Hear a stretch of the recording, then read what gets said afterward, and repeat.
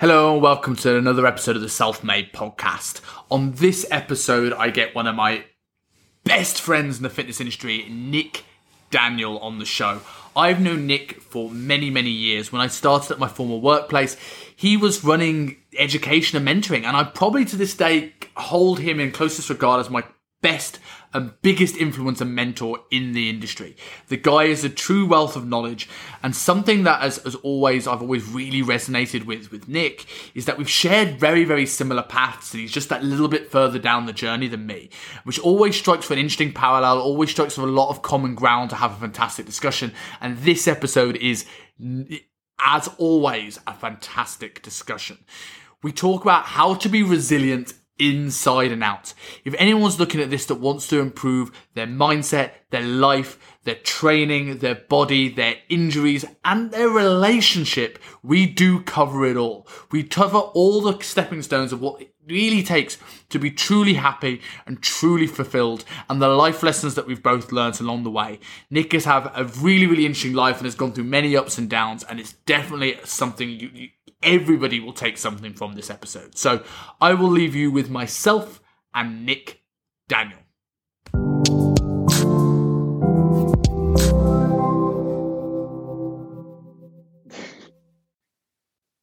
I will say this though, as we start recording, before we go into you and learning about you, one thing I wanted to talk about, I was deliberately doing this before I click record because I want to see your reaction to this. You're a big fan of The Rock, right? Like me. And yeah. Did you heard that he's released a rap album? Yeah. Have you heard it? Let's just say, I'm not the biggest fan of his rapping, but you got to give it to the guy. That's everything. The thing is, though, it's one of those things. Like, you're talking about mindset and shit. This is a guy who's just like, fuck yeah, I can do anything. And everyone always goes, oh my God, you're so talented. Just someone who's willing to put himself out there and try new things and just fucking do shit. Because half the time, that's all it is. It's just the willingness to try something and put yourself out there, which many aren't. So, have you seen his Vanity Fair video?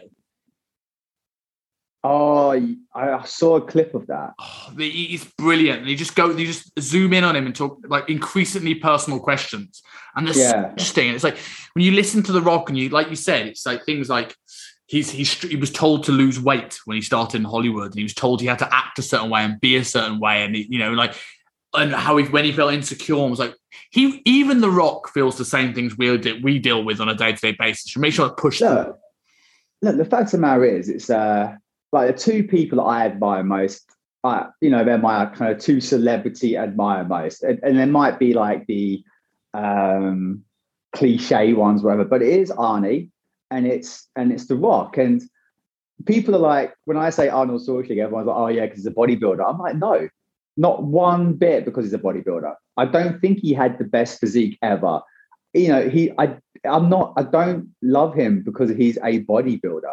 I loved him for the fact that he was a kid stuck in this little town in Austria. And it's like, he said, I want to be a bodybuilder. I want to go to Hollywood. And he put posters of bodybuilders up on his wall, but he had to join the army. And this guy was walking in the snow with holes in his feet for like miles a day, but he joined the army. And he was literally doing weight. He put dumbbells in the tank. And then when he finished his day's work at 10 o'clock at night, with a torch, would do a workout. But he left the army. He literally ran away from the army to do what he wanted, risking getting arrested. Then, he just went, okay, I'm going to America now. Everyone's like, what? Yeah, see you later. And when he's in America, no one knows this, or if you read his book, people will. But he was like a millionaire or something, doing like property and trading and building works with Franco before he got into films. Then he done the elocution lessons because everyone said to him, you can't be a bodybuilder. You can't be the best. You're a little kid from Austria. He did it. But he was like, I'm going to be an actor. Oh, no one does that. You can't do that. Look at the way you speak. You speak funny. So he went to elocution lessons and got better. Bodybuilding, he done ballet lessons to learn how to move. That's how he became such a good poser, because he done ballet lessons. Like, he put himself out there. And then when he said, I'm going to, and then it became, so the acting part, I'm bouncing over the shop here. Then he done the acting and he became the highest paid actor, stroke actress, basically, you know, in person in Hollywood. When everyone told him he spoke funny and he's got no chance. And then when he said, I want to be governor, everyone laughed at him. Literally, when he says, don't believe the naysayers, he's a guy who every time he has said, I am going to do something, and we're not talking, oh, I'm just going to do something little. We're talking, I'm going to become the best bodybuilder in the world. I'm going to go to Hollywood and become an actor, and I'm going to become governor of California. They're not small things, of three completely different things. And every time that he has said, I'm going to fucking do this, he's fucking done it, no matter how many people laughed at him. And if you can't admire that, then you're a lost cause, because that is fucking an amazing story, and an amazing person to have that mindset of I can do anything, when everyone told him along the way, even his parents, you can't do it. So, you know, it's just crazy. And then obviously The Rock, you know, was broke. His old story, isn't it? That's why that's why his business is called $7 or whatever it's called. Is it $7? Is it $7? I think so. Yeah, could be something like that. But it's basically the name of his company is around the fact that one day he was sitting on a park bench, 20 years ago? It actually wasn't that long ago. It was like 17 years ago. He was sitting on a park bench with $7 to his name, broke. And he went, I'm going to change this and never be like this ever again. And dealing with a lot of hate. That when he first started in I think it was Survivor Series 98, like, he was this white meat baby face, typical Vincent Mann project of like, just smile all the time, be happy to be there. And he got chants of die, Rocky, die. Like, imagine thousands of people telling you to die live on air, night after night. And yet you not only don't let it get to you, but you actually use it to fuel you to carry on and push through and become probably the most loved wrestler in history, maybe other than Stone Cold Steve Austin. You know, and like, it's like, that's incredible thing to do. Like, to have that confidence to be yourself on camera to something, to a degree. Oh, exactly. And at the end of the day, if you look at any of these really successful people, I love the Kevin Hart story. Like, you get his book, that's a great one as well. But if you read any of these books, you read any of these rags to riches books, Tony Robbins, all these guys who have been flat broke at some point, and then they've become the biggest names in the world. What is the one thing they all have in common? At some point, it's kind of like what do you think? What's in common? I mean, at some There's one thing. Some point they face adversity and they just power through it, right? Well, yeah, but the main thing is they've all just accepted who they are. Yes. They've gone, like Kevin Hart, all the short jokes in the world. Like, literally every short joke is on him, but because he had to accept one day, I'm fucking short, take it. There's some people out there you call short, they want to fight you. How dare you call me short? Because they're still angry about it. Yeah. You're fucking short. Deal with it. You got blonde hair, you got ginger hair, you have it. Fine. Because the thing is, the one thing what happens is when people take the mick out of you and you get mad, you're giving your power away. Power is accepting who you are. And if someone takes the mick and accepting who you are, accepting your flaws and your strengths. And it's like I would say, you can't laugh at yourself. Who the fuck can you laugh at? And as soon as you get angry or mad about something someone said about you, you lose all power and you give someone else power. And when you look at any of these successful people, or I don't even want to say successful because they're way past successful, the uber successful people, the one thing they have done at some point in their life has gone, this is who I am. I am this person. And I'm going to be who I am. I'm going to use who I am to the max, because at the end of the day, our individuality is our strength. People think our uniqueness, our little weirdnesses, is that a word? Weirdnesses? Our strange things about us are all these weird things that we do. When you're growing up, people think are wacky and they're like, oh, why can't you be like everyone else? Or you're so weird. They're the things which make us unique. And they're the things what later on in life are what is going to, you should embrace become who you are. And you're just like, all these superstars, Lady Gaga and everyone, especially most of these people have been bullied at some point in their life for being who they are. And then they kept being who they are, and now growing up, they're fucking killing it. Yeah. I think it goes both ways with this sort of stuff. I've talked about this before on podcast mine and other people's that have gone on, where it's like, any time in my life where I've been risk averse or I've decided not to bet on myself or not to be who I am, everyone talks about the risks of making decisions or speaking up or doing something, when people actually don't think about the risk and the detriment of not doing that. Like every time you're not, I don't want to say living your truth, it's so corny, but like not being who you are, not being authentic, you're just reinforcing that you shouldn't be. And you just go further and further down a hole, I think, if you do that. Like going on to a little bit about yourself and your story, because I think this is a good segue onto sort of like your journey from mentally before we go on to the physical side of things, is that like, you've been, open that you've gone through some, really, really tough times. And you've also been very open with me about times where you felt that you couldn't be yourself or you were told not to be yourself.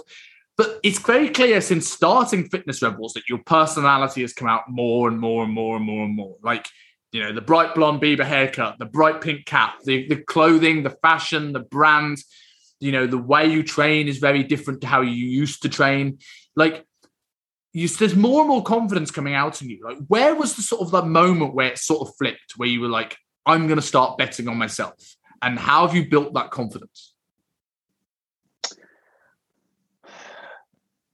I would say I did that out of necessity in lockdown. Everyone needs a switch. Everyone needs something at some point in their life to go, oh, fuck. You can't and I will always say this, you have to kind of hit rock bottom to actually find out who you really are. And there was a time I hit rock bottom. So that made me question a lot of shit. And that was when I went through a lot of stuff. And it was kind of like coming out of that rock bottom that it just made me think. And when the COVID stuff hit and lockdown, I was like, fuck, I've actually got to do something now.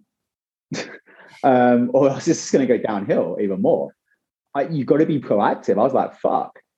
And so I just literally that day just put it out there. And we'll probably talk about it later on or in a minute. But I can tell you right now, my mentality changed when I changed my environment. Like you were saying, my personality, my confidence, my dress sense, my fashion, that has literally all changed in the last 3 months, like on a dramatic sense. Why? Because we after a long time working hard for me and my wife, things are now starting to hit good. And moving out of our old apartment now into a huge house with all nice stuff, it's like now the hard work's been worth it. Fuck, being me is working. Doing what we're doing is working. And it just created, and with this new environment, it's like, oh, fuck it. I'm just going to keep building myself, keep being myself. And it's kind of like just the old me starting to come out more and more and more. And it's not because we've moved into this house. Well, it is because we moved into the house, but not the house itself. It's what it represents. It's that 20 years of actually believing in ourselves, of going through hell. Fuck, it's worth it. We're there. It's still not, we're only at the beginning still, but it was like, we've done it by being ourselves. We've not changed who we are. And it's just made me think, I just want to keep, I'm still not there yet. We're always progressing. We're always moving on. I've never speak like this. This is going to be quite an interesting one because even on my podcast, I don't talk about it in that, but I've still got a picture of who I want to be. And I'm nowhere near that. I'm at the beginning of my journey again because I'm rebuilding. I built myself to something which I loved, and then I broke, and then I'm rebuilding again. And I have the vision. I know who I want to be, how I want to be, and every single day I'm building that person, and I'm fucking and it's a good place. Do you think, like, I often talk about like this the buzzword a lot of times when people talk about mindset stuff, especially in the coaching game, is imposter syndrome. And I tend to go the opposite way with imposter syndrome, saying I don't think it's necessarily a bad thing. If it paralyzes you, there's a detriment to it. But I think it's my imposter syndrome that sort of pushed me to better myself in terms of education. It's pushed me more in my training because it pushed me to be like that person that you have on your wall pushes you. Do you think, because we are both like wired that way and like always striving, always pushing, always seeing where we could be better, do you think you'll ever truly get to a point where I'm at that wall, I've made it? Or do you think once you get to that first image, you'll still be thinking of the next step? Oh, I'm always going to be thinking about that, but it's that cliche. It's always a journey. You're never going to be the finished product. And it's what you just said there is the imposter syndrome is not necessarily a bad thing unless it does paralyze you. But that's true imposter syndrome. I don't think imposter syndrome is necessarily where I am as such, as in the why I am and everything else. There's a little bit of it, but it's a good point. I just don't think it's hard to get out of that imposter syndrome. Like the people I speak to and the people I know, a lot of them have it. It's because you just expect more, you want more, and if you have high standards and you want a lot, it's always going to be the case. You're always going to feel like that. But I know I'm not kind of trying to think what to say. But one thing I will say on that is maybe not an imposter syndrome, because that is a whole psychological side of things. But always wanting more, always progressing. Me and my wife are fucking awful at that. Like we've just moved into this house, and I'm already wanting to go to a bigger house. It's just like I've always got my mind now on the next one in 3 years' time. So I'm always like, oh, you're getting that new car now. You know, I've always got this, where do I want my business? Oh, my business is good. Where can I take it next? Now, that's nothing wrong with that. Now, what I would say is what is wrong with it is not living in the now and appreciating what we have in the now. Like, that's one thing which I am working my fucking ass off to do. Because in the past, I've been very bad at literally, as you just said, hitting a goal. And it's like not even celebrate. Me and my wife got into a point where we just didn't celebrate anything, no matter how fucking good. You know, we just went, okay, what's next? We've hit that goal, what's next? And if you never take the time to celebrate the wins, you're never going to be happy. And I honestly don't think it's about being happy with where no, that's not what I'm looking for. It's not about accepting where you are and being comfortable. And people say, oh, you should be happy where you are. You know, stop wanting more. No, you should always want more. You always be driving to be better.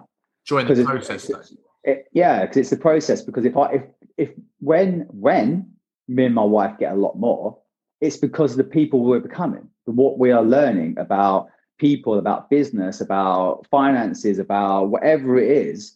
We're learning and developing as a couple and as a people. So therefore, we're getting more because of the people we're becoming. Yeah. But one thing we are doing massively is celebrating. Like last year when I passed my exams at uni, that to me was like, well, it's expected. What the, I mean, I've got no choice. I'm at uni. I've got to pass them. And to me, that was just normal. Because it's like even that, I don't even give myself a pat on the back that I'm running a successful business while being in my 4th year of uni, doing an osteopathy degree. I don't even see that as people think it's impressive, or people message me saying, "Oh yeah, it's inspirational," or you motivate me. I'm like, I don't know. It's just me doing me. I'm just doing what I'm doing. And it's crazy because that's just our mindsets. And the point is, after we passed my exams, we literally made it like Sarah was like, right, fucking celebrating. We're going out. So we've just done a few things. I don't mean anything big, but we went and played our favorite things, crazy golf.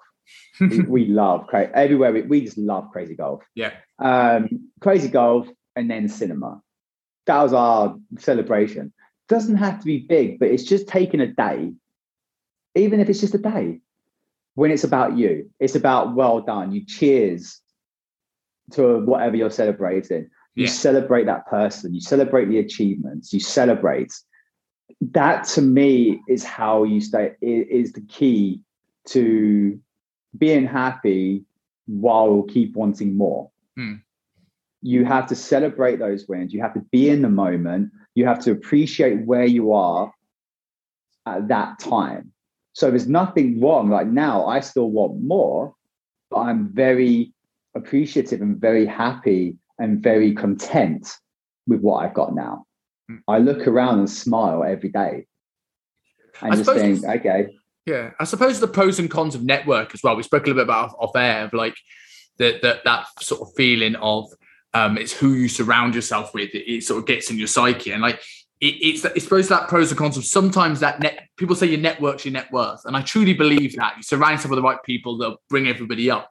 But like I know for me, and I'm probably I think in a lot of ways we've shared similar journeys, and I'm just like a few years behind it, and like I'm slowly starting to build my confidence back after having it taken away from me, and like then I'm in that point now where I'm starting to enjoy the stuff I'm doing. I'm starting to sort of like appreciate the now, but I still get that because I'm surrounding myself with people that are already successful, already killing it, already doing well in their business, and I'm just looking at them and I'm just like I'm comparing rather than going, hey, look where I was 6 months ago compared to now.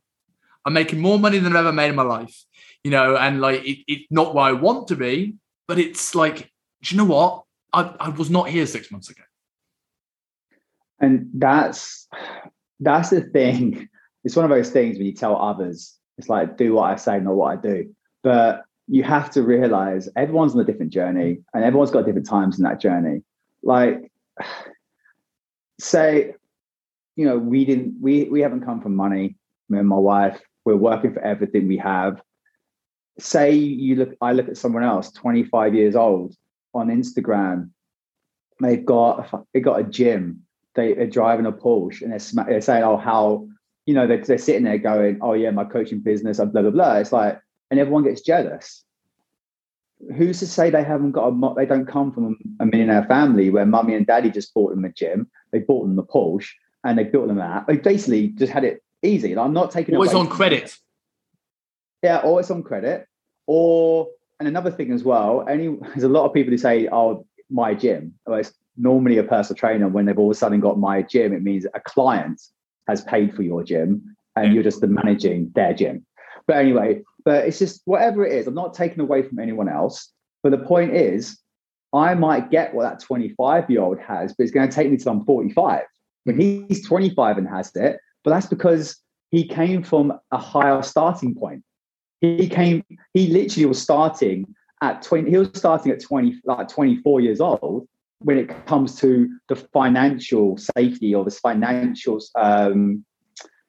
help and the knowledge of his people around him, education, going to the schools and connections and all this kind of stuff, I'm just starting 20 years later. And the thing is, you can either sit there and be a little bitch about it. And I'm not going to go to anyone who does that because I've done that plenty. It's hard not to. It's the world we live in. It's our mentality. It's our mindset. It's human nature. And social media is a highlight reel now where you only see the good parts of people's lives, right? So you see you see the Lamborghini, you see the home gym. You don't see the moments of them doubting themselves. But you have to. But it's not so that doubting, but you just have to sit there and go, he's on a different journey. Mm-hmm. I'm on this journey. Yes, he might have everything I want at 25. What the fuck have I been doing? But as I said, he started a lot higher up the ladder. And as I said, you can either bitch and moan about it, or you can sit there and go, good on him. He's taken opportunities of what he has. He's using that, working hard. I can't be mad. Well done. I'm on my journey. I'm going to focus on what I'm doing. And that is the problem. Like I said, all the stuff we've been talking about is just being yourself and focusing on yourself. And that's the problem, though. The whole world is designed to make you feel shit about yourself. Marketing is made to feel shit about yourself, because marketing and advertising, it's, hey, ugly fuck, you wear this hat, you buy this clothes, or you wear this makeup, it's going to make you beautiful and you can have love. Oh, hey, look at this, you lonely people out there, if you buy this perfume, you'll have love. And the thing is, it sounds funny and everyone can laugh, but if you look at every billboard in history, all the adverts in history, they're saying, basically, subconsciously, they're saying, hey, you suck. If you buy my product, you're better. Mm-hmm. That's advertising. That's marketing. So, and then social media is pretty much the same. So subconsciously, every fucking day, you're being told you're shit. You're not good enough. And you have to have certain things to be successful. So I started that. But basically, so the only thing you can do is, which, every single day I try and focus on. And I think most successful people say the same shit. What's the old cliche saying? Focus on your own shit. Don't worry about anyone else. Focus on your own thing. Because like you said, you don't know their story. You don't know if the story they're telling is even real. You don't know, you can actually hire for about £500, I think, for an hour. You can actually go to a hangar, walk onto a private jet, get a load of photos taken, get a photo. They've got makeup artists by just by the plane, so where you can get your hair and makeup done. Then they'll take photos. Like, this is what people, this is what people do. They literally, and then they pay like £500, whatever. They walk up the steps, get a few photos, go into the plane, get a few photos, and then that's it. And they post up. But they just paid £500 to get those photos. That is actually a thing.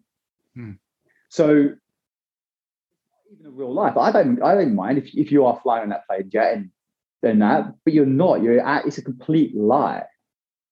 So this whole world is just literally made up of a lie. And that's why the old saying of focus on your own shit is so true. But saying that, do I do that all the time? Hell no. Do any of us do that all the time? Hell no. It's hard because our psyche is not made to do that. We are made to compare. Our brains do that. We compare, we judge. It's what our human brain does. Yeah. So it's like one of those things. Every day you have to be aware of that. And every day you just got to wake up and go, right, let's just, like, I started deleting loads of people from my Instagram. Anyone who made me question anything, anyone who done anything, I was just like, right, nah, get out. You have to just basically focus on your own stuff, which is hard. I'm not sitting here trying to be preacher. I'm just telling you kind of what should be happening, not what I do all the time. Yeah. Because I think too many people say that, it's not a case of look at me, I'm perfect. It's a case of these are the things what we need to do. It's hard. So you just have to be aware of it on a daily basis. One of the things that helps me, one of the things that has helped me with the comparison thing, because it's something I definitely battle with and have to stop myself doing. It's and I don't succeed at this every day, but I'm making a real conscious effort at the moment to try and hold off looking at messages, social media, until I've done something productive for me. And on the days I have very early clients, that could be as simple as sitting down for 5 minutes and having a coffee. On days where I have later clients, it's getting some content done, it's doing some studying, but it's something where I do something for me before I go on Instagram. Because 40 years ago, you're only comparing yourself to Dave across the street. If Dave's got a boat, you want a boat. Whereas now you log on and see everybody with a boat. It's in there. And I think today I failed at this miserably because I got an Instagram notification. I was like, and it wasn't a conversation I wanted to have. And I was like, that sets you up in a bad day. And now you start looking at it. Now you're scrolling.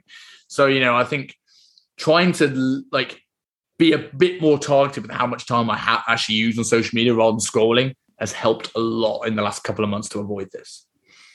Oh, yeah. It's like, I will 100%, I'm open about this. Well, I'm open about anything, really. You know me. And the fact of the matter is, I am 100% confident in who I am, what I am walking around like in real life. I will say, and I'll be who I am. If you put me in a room of 30, when I do my seminars, you hear the kind of shit that comes out of my mouth. You hear the way I talk, the way I dress, who I am, everything. I don't care. It's who I am. Accept me. I love it. I'm confident.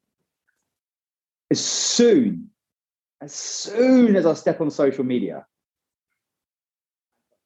who I am goes out the window and I question things.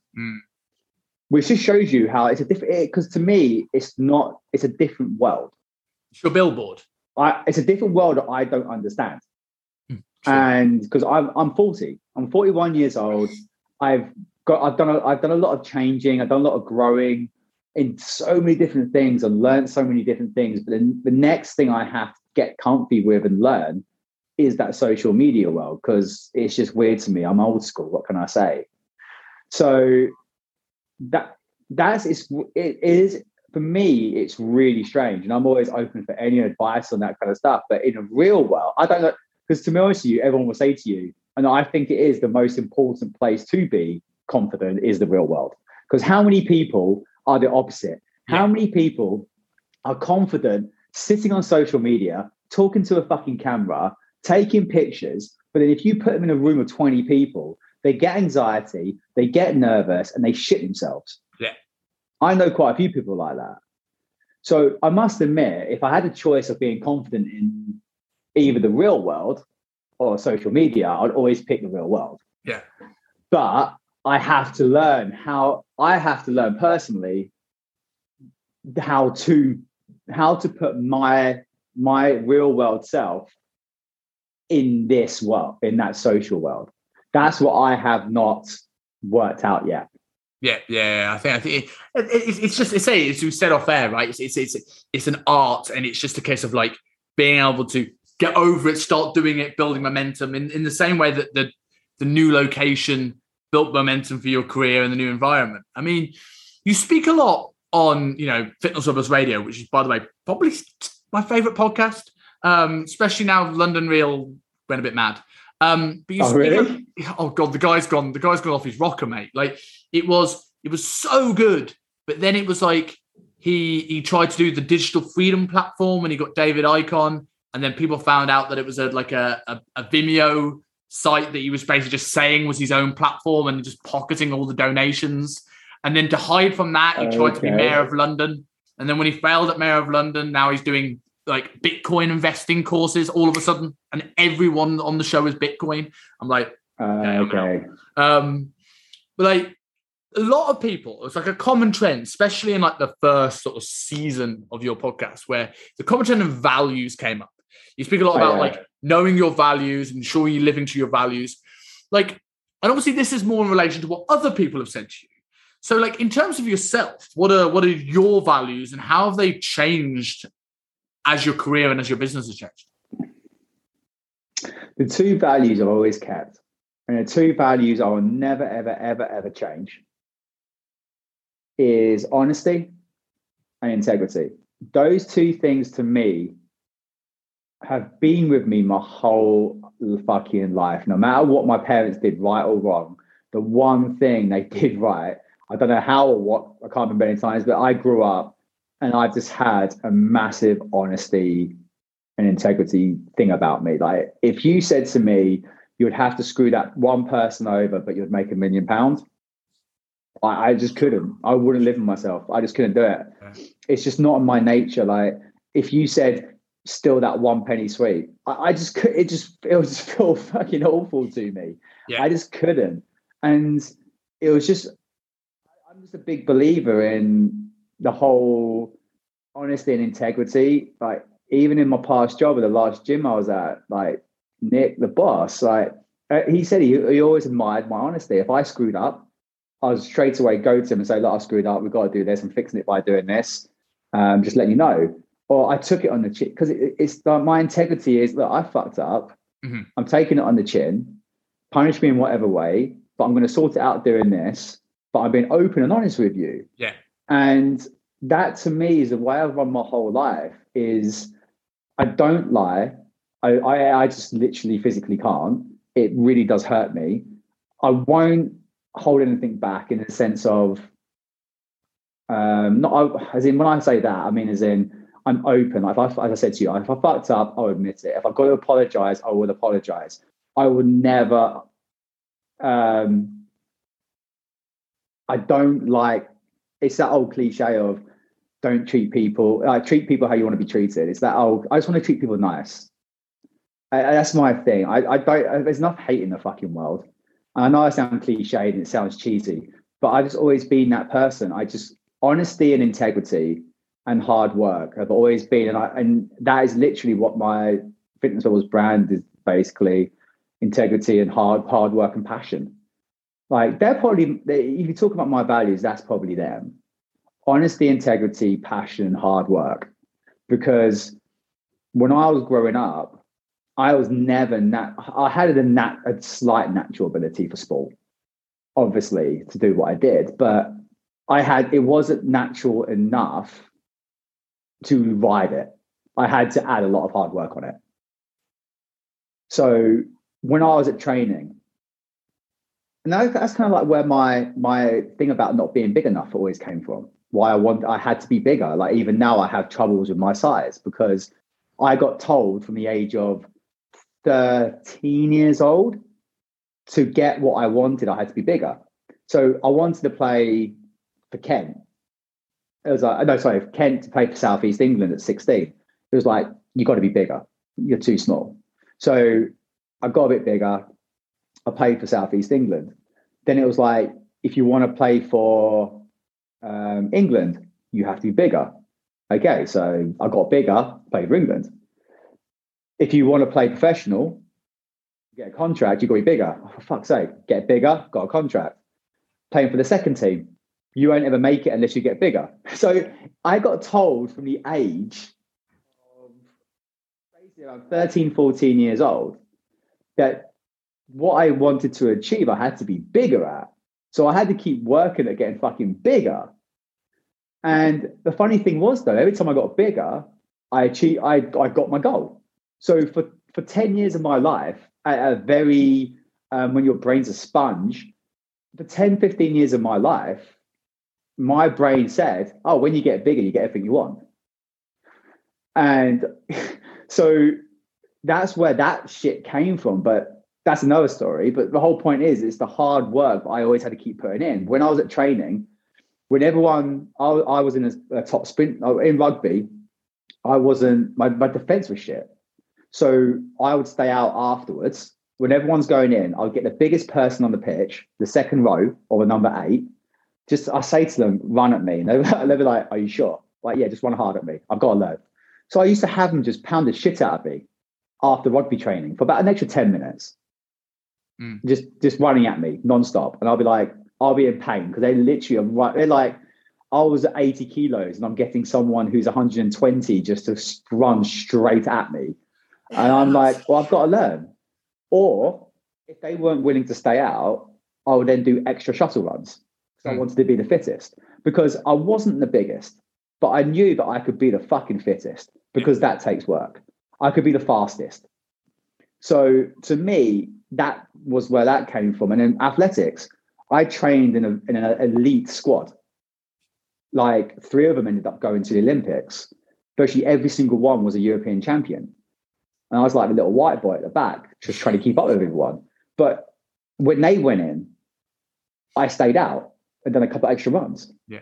Or when I would throw up, go back to do another run, throw up, run, throw up, run, throw up, run. I wouldn't quit because I knew that for me to keep up with these people, I had to work 10 times harder. So I got a work ethic, ridiculous work ethic from a young age because I loved what I did. And I knew to get what I wanted, I had to work my ass off. So my values in the hard work and passion stemmed from a young age. And then as we said, we went into, when I went to bodybuilding, I would never be the biggest. So the work I had to put in to be big was fucking intense. But then I could get shredded. Because that's the one genetics will always come into how big you can get, but hard work is getting lean. That's what I've always said. Genetics will always play a part in how big you can get. But the hardest worker, whoever can take the most pain, the one who's got the best mindset, will get the leanest. Mm-hmm. And so when I was bodybuilding, I thought, you know what? I can't be the biggest. I'm not going to be the prettiest because my ratios aren't the best. Fuck it. I'm going to be the leanest. Yeah. I'm going to show that I can work harder because I can't give genetics. I can't give up my shape. I can't be the biggest. So what can I prove? I can prove that I'm the hardest fucker in the room. Oh, sorry, hardest worker in the room.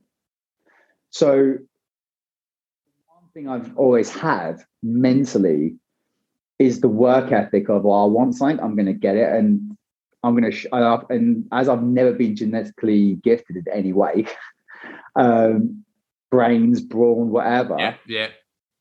I've always had to work hard for it. So the hard work is a massive value. The integrity is just say what you're going to do and just don't fuck people over and just be nice. And I just can't. And when I see, and that's why when people kind of screw me over or people aren't good to me, it's why I take it so personally, because I would never do that to someone else. So I get really upset or frustrated when other people are like that. And the one thing I realized actually, which chilled me out a lot as I got older, is that you can't put your own standards on everyone else. Because if you put your standards on everyone else, you're going to be heartbroken. Yeah, it's first and foremost, you're going to be heartbroken, because if your standards are high, I can pretty much guarantee you that 99% of the populations are.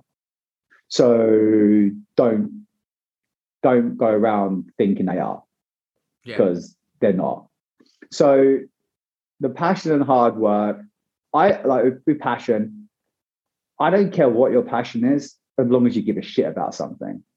It could be stamp collecting. If you were passionate about stamp collecting, I would listen to you for an hour or two. If I could see the passion in your eyes, like if you were speaking about some rare, look at this print, it's kind of like 3D and it pops out at you, and look at this, it was made in 1979, and you lit up, you're jumping out of your seat, I'll be enthralled. I just want to see passion for something. Give me something out of your fucking life. Because if you ain't got passion for anything, there's no point. What's the point? I said just the honesty, hard work. I said honesty, I think, goes a long way. I'm honest with everyone. With me, you know where you stand. You know, if I like you, if I don't like you, I'll still treat you with respect. But you'll know that I don't like you. But if I like you. It does. You know where you stand, and I just want that from everyone else around me. I want to know where I stand. It just makes life easier. But again, 99% of the population won't do that. Yeah, they have no integrity and there's no honesty. I think there's so much of that resonates with me, and I think you share.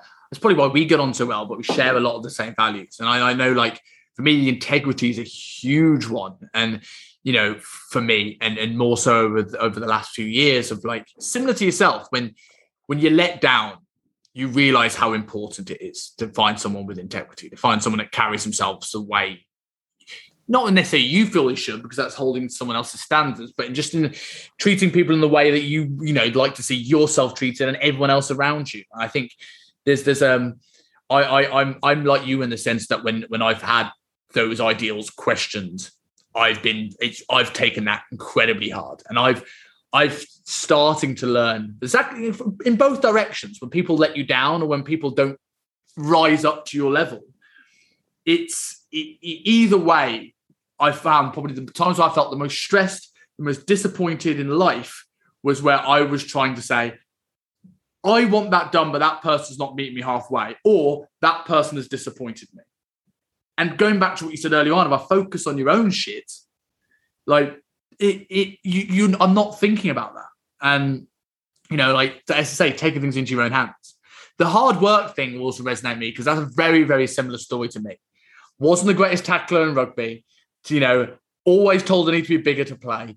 Stay behind to do that. Stay behind to be quicker. And like similar thing when I first started UP. It was like, I'm not going to be the biggest guy here. but I'm going to start studying really hard so I can eventually be, on a par intellectually. I'm going to be the leanest on the photo shoot day. And, still never got that big. But at least I got very lean. I got 1 out of 2. No, it is. And I said, and the other thing with all those values, the other thing which I will try and keep doing is just to be yourself. I've got it tattooed across my chest to thine own self be true. Okay. That actually is Sarah's tattoo, because Sarah always wanted that tattoo on her, but she just won't get a tattoo. Okay. For one, too much pain, and two, it just wouldn't look good on her. Yeah. There's certain people, she admits, she's like, it wouldn't look good on me. I'm not that kind of person. Yeah. But she always wanted it. So I was like, when I was getting tattooed, I was like, fuck it, I'll put it on me. So like, I've got a couple of tattoos. Like, people don't know the meanings of all of them. But like, the to thine own self may be true. For one, it's what I do believe. Always be true to yourself. But also, it's also me carrying Sarah on my chest. Yeah. So it's kind of like a little ode. It's a little ode to her, but also while it's something which I believe in as well. That was the reason but the way to thine own self, because she loves Shakespeare and that, literature and everything. So that's why that's on my chest. But yeah, it's you've got to be true to yourself. On the note of getting a tattoo for your wife, thankfully not of her name, but for for your wife. This is something I wasn't necessarily going to go into the podcast, but you brought this up and it just made me think. Ever since I've known you, one of your defining characteristics in a way is how respectful, how much you idolize, and how committed you are to your wife, to Sarah. Like, I've known people be like jealous of how close your relationship seems to be. Like, I don't know if you ever asked this, but like, what do you think has allowed you to have such a successful relationship where, there's never, well, at least on the surface, it's never seemed to be a doubt in your mind? No. Respect. 100% love and respect. One thing I see missing in a lot of relationships is respect. It's one partner wants power, or one partner bosses the other one around, or one other does not respect the other one. They might say they do, but the actions speak differently. Now, thanks for saying that. It's something which it's really nice to hear, and we do get that said a lot to us. How people are like, jealous, they get a bit jealous and everything, but we just see each other as equal. And what Sarah says, the funny thing is, we're a team. 100%, we are a team. So, like, there's a lot of things that I think I can give advice about, and there's a lot of things I'm quite happy to say I can't give advice about. But this is something I do think I can give advice about. And the one thing I would say to anyone out there is, it's now been 13, 14 years, and when people see us together, they always think we're in a honeymoon period. They always think we only met like fucking 3 months ago. But it's actually, when we say it's been 13 years, they're like, what? But how? And it's because me and her are growing all the time. But what we make sure we grow together. Because what happens is, in relationships, is through time, you grow apart. So because you're both growing, but you're growing in different directions, because you're not checking in on each other. You're not every now and then going, right, okay, wait a minute. Where are we at? Where are we at? What can I do for you? What can you do? What can I do for you? What can you do for me? What can I do for you? So every, say, 6 months, we sit down with our laptop or notepad and everything. And we'll be like, right, where are we at? We wanted the house. We wanted this. We wanted that. We want to build. We wanted this much money in the bank. We want, all this kind of stuff together as a team. Yeah. In your career, you wanted this. Okay, in your career, you wanted this. Where are we? So we had like individual goals, but then we had our team goals. And so we sit down and make sure that we're still striving for the same goal. So when I say that, it could be anything. It'd be like, do you still want to, like when we lived in London or St Albans, whatever, do we still want to, okay, so I just want to make sure, are you still thinking that we move out into the suburbs? Oh, I'm not too sure about it anymore. Well, I still want to. Okay, well, that's something we've got to discuss. Are we still thinking of having children? What are you thinking on this? Do we still want a puppy? Like, we check in with each other every 6 months. So we don't have this like hurdle one day of going, wait a minute, I thought you wanted this. This is what we've been working towards. So we check in every 3 to 6 months. Or to be honest with you, I say that, but we probably say it quite a lot more than that when we're going for walks down the beach and that. But we're always checking in to make sure we're on the same wavelength. Yeah. And if we're not on the same wavelength, we talk about it, the pros and the cons, and we see where we both are. So we come to a compromise, and then we work towards that. And then we keep checking in to make sure we're going. And we have a rule of, if one doesn't care but one really cares, we'll always do who really cares. And what I mean by that is, in relationships, you're always going to have people who don't really care, but they're not willing to do, like, not willing to compromise. Or not even compromise, but just do what the other person wants to do just to make them happy, just for one night. So do you want to go to the ballet? Not really, but if you really want to go, I will go. Yeah. If you don't really care, I'm not spending the money.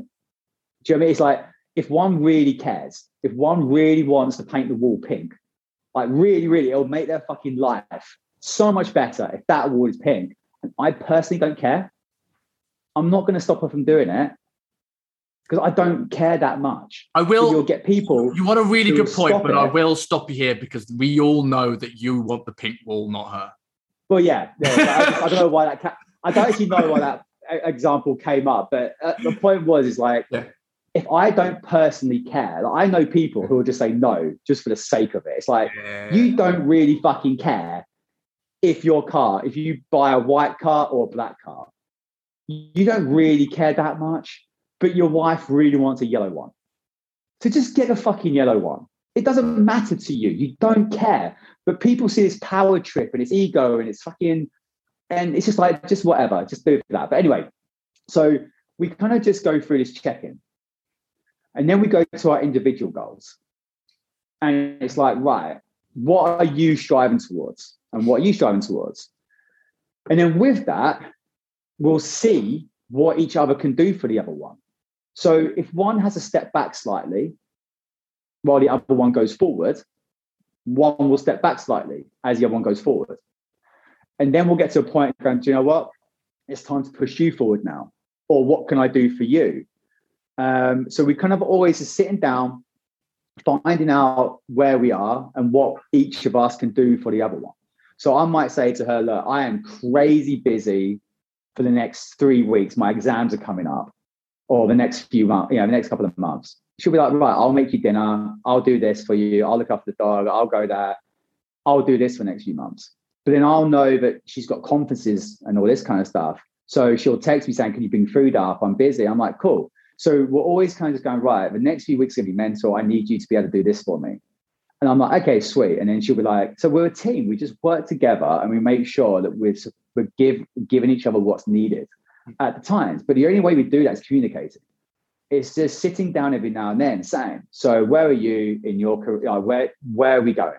And just making sure that as we're going forward and as we're growing together. And if that makes sense. So that's what we do all the time.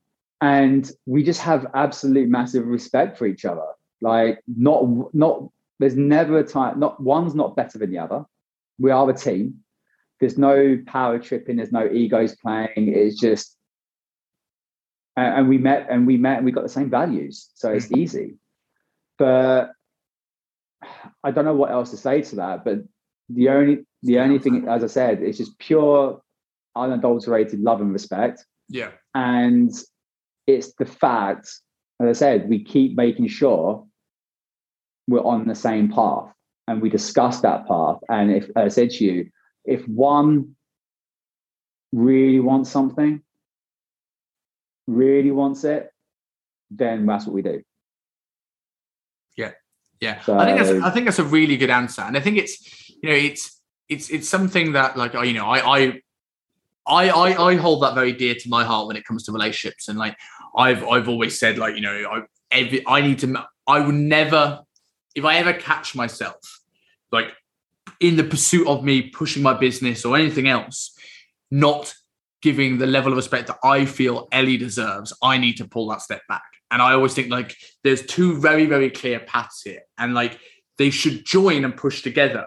But like I should not interfere with this and she should not interfere with this. And it's like we can build together. And I think there's a lot of amazing takeaways in that. That like I love the 6-month thing.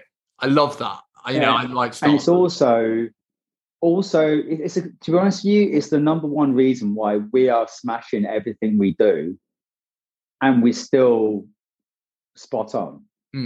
Because we make sure we're going in the same path. We never have an argument because as we're talking about it all the time, there's never a fucking argument to have. It doesn't get to that thing. It's an escalate, right? Exactly. Because we're proactive in our relationship and not reactive. I'm not even kidding you. We've not argued for about 10 years. I can't actually remember the last time we argued at all. Really. And that's why, as you said, people are jealous because we actually had someone the other day say to Sarah, one of her friends, colleagues, actually said, yeah, but your relationship's not normal. We're like, what's not normal? Shouldn't it? It should be normal. Not a problem. Exactly. That's the problem. We sat there and was like, because people say to like always like, I don't know how much why people think, I don't know what I put on social media, but everyone's just always like, you two have such a good relationship. I'm glad that's how it comes across because we have. And I'm just like, but it kind of makes me sad a little bit because other people can't find that or other people don't have that. I'm just like, but that's what marriage should be. It's like, we spoke about this all the time and people say, oh, but you know what it's like when you get married. It's like, well, what do you mean? What does that mean? Oh, things change. Why? Why do things change? They should be exactly the fucking same. There's nothing what should change because then I don't get it. Like when me and Sarah got married, nothing changed. Not one thing. Do you think like nothing? Do you think for like people who are struggling to get into those levels of relationships, and it's very difficult because you've been with 13, 14 years with Sarah, I've been with Ellie almost 8 now. But do you think we were talking about earlier on about social media and comparison and how it affects us personally? Do you feel there's an element of that when it comes to sort of relationships right now? Because I've seen people that I know the people that struggle the most getting into relationships often have this ideology, this ideal, almost Disney princess view of like the perfect person that span from seeing the most beautiful people in the world on social media and the most beautiful lives and they've all got it together and not see the rest of it. That like they can't be, like you said, that proactive in this relationship where you're always talking about issues and it's not expecting things to be perfect. It's like we'll battle through anything. Do you feel there's less of that now because a lot of people expect this person to be the complete package straight away or I'm out? And they just spin their wheels with this. They never give anyone a chance. Yeah, I think it's a generational thing. I think there's less communication with the younger generation. And I also think we live in a throwaway society these days. So if something doesn't work straight away, it's like friendships. Like you could have, like I've known people in a relationship. They have one argument. So we're over. Well, no, we had one argument. Yeah. The fuck doesn't mean shit. When I say me and Sarah not argued for 10 years, trust me, when we first found each other, Jesus Christ. I remember the one time when I first met her in the first few weeks, she stomped her feet at me. I was like, what the fuck? I love how the worst thing you could think of is stomping her feet. Like that shows how you. Oh no, she done it like a little spoiled brat, and I was like, what the fuck was that? But yeah, so she wasn't getting her own way, like which she was normally used to, and I stood there and just went, well, no, and if you ever fucking stamp your feet at me again like that, I'm walking out that door. And she never happened ever again. Why? Because straight away I showed her respect and I wasn't going to be walked over like all her exes. And that's why it didn't work, because there was no respect. Yeah. So that's where respect comes from. You respect each other enough not to do shit. I think that's huge. Sorry to keep you off it, but I think that's huge. That hit a nerve with me because that's something I've been very big on, certainly in the early parts of my relationship. Anytime where, like, I can say this because she's not in, but she won't listen to all of this. But when like Elle would like do things like when she would get jealous in the early part of our relationships or try and look at my phone if I was like, being nosy, I just like, if you let that stuff happen now, it escalates. Yeah. And I used to be very much I used to maybe overdo the response to this, but it was like, don't you dare open my phone again. You should trust me. And over time, at the time, she's like, why are you being so protective over your phone? Whereas over time, it's like, no, you should trust me. And now in a point where I see relationships where people get told off for going out too long, or they get told off who they're going out with, or who's those people in the background on the beach. And I'm like, I never get that. Look, I'm only laughing because I'm laughing because on my honeymoon, I think the first or second night of our honeymoon, we went out and we were partying with a bunch of 18-year-olds. And then Sarah was wasted, and I took her back, put her in bed, and went back out. And everyone said to her, "You let Nick go back out with a bunch of teenagers." And she was like, "Well, I didn't let him for a start. He's his own man." Yeah. But what was he going to do? I was basically drunk and asleep. And so I just want Nick to be there when I don't even notice him. He's just going to lie there. I was like, and she was like, he's my husband. I trust him. Yeah. I wouldn't have married him if I don't fucking trust him. And it's just like, to us, it's so weird. Because I'm like, okay, this is my honeymoon. So she's asleep. Why can't I go out? And it was just a reaction. Her friends were horrified. And she just kept saying, but what else is he going to do? I didn't want to. It's 2 a.m. I didn't want to stay. She was asleep, like on the bed. I was like, I'm going to go back out. But as you said, it's that trust, and that's where the respect comes from, and trust. And if you've got that, then yeah. But as you said, you've got to. It is not nipping it in the bud. When the whole point, I can't remember how we got to that, but you do have to set the standards of the relationship at an early start. But anyway, it's the throwaway generation. Whenever something's broken, they're like, okay, that's it. They don't want to work at anything. Nothing. It's like, as we said about the business, it takes a while. You've got to post all the day. People don't watch it. But there's a lot of people out there who, if it doesn't work in 2 or 3 months, let's quit and do something else. And that's the thing. They take this mentality into social media, and we live in this instant gratification world. So yeah, there's a bit of social media issues and the way the generations are growing up. And it has become an instant gratification. And if there's one, and all of a sudden they go, oh, and they have a little argument or a disagreement, that's it, relationship's over. And it's like, well, no, you're going to disagree at the beginning, you're even going to disagree 10, 13 years in. But just because you disagree on something doesn't mean your marriage or your friendship's over. But I think that's where a lot of relationships fall down these days, is the instant gratification. If you have a disagreement, people throw it away quickly. I think people underestimate how the potential of things growing. Like, I'd like to think I've, had a pretty strong relationship the whole 8 years or so, almost 8 years that me and Ellie have been together. But I feel, and I'm sure you're the same, like, but in the last, certainly traveling together, like actually moving away from the UK together, the last 2 years, probably the last 2-3 years, it's just grown and grown and grown and grown. And it's because of like, we respect each other, we've grown together as people. And like, it's like, if I made a judgment on a person based solely off one night, one date, or a week of dates, you may never get to that end point, because you've got to be able to like actually find out who this person is and see past the Tinder profile or the Instagram feed. But on the flip side of that, I do believe in that instant connection, the instant, not love at first sight as such, but the instant connection. Spark, right? And like, me and Sarah basically met and moved in together. and traveled. It was quite a whirlwind. But I knew literally straight away. Like, I had my fun. I was 27 when I met her. I had my fun. I'm, not going to sit here and beat around the bush about that. But when I met her, I was like, I'm done. That's it. I'm in. The only girl which I ever felt like that. So I knew that was awesome. The point. I was like, right, okay, this is the one.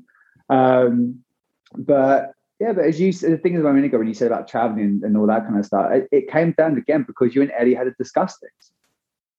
You weren't back at home in your flat just going through life. It was all of a sudden, I've got an opportunity to go to Hong Kong. She's like, oh my God, I would love to do that. Oh, really?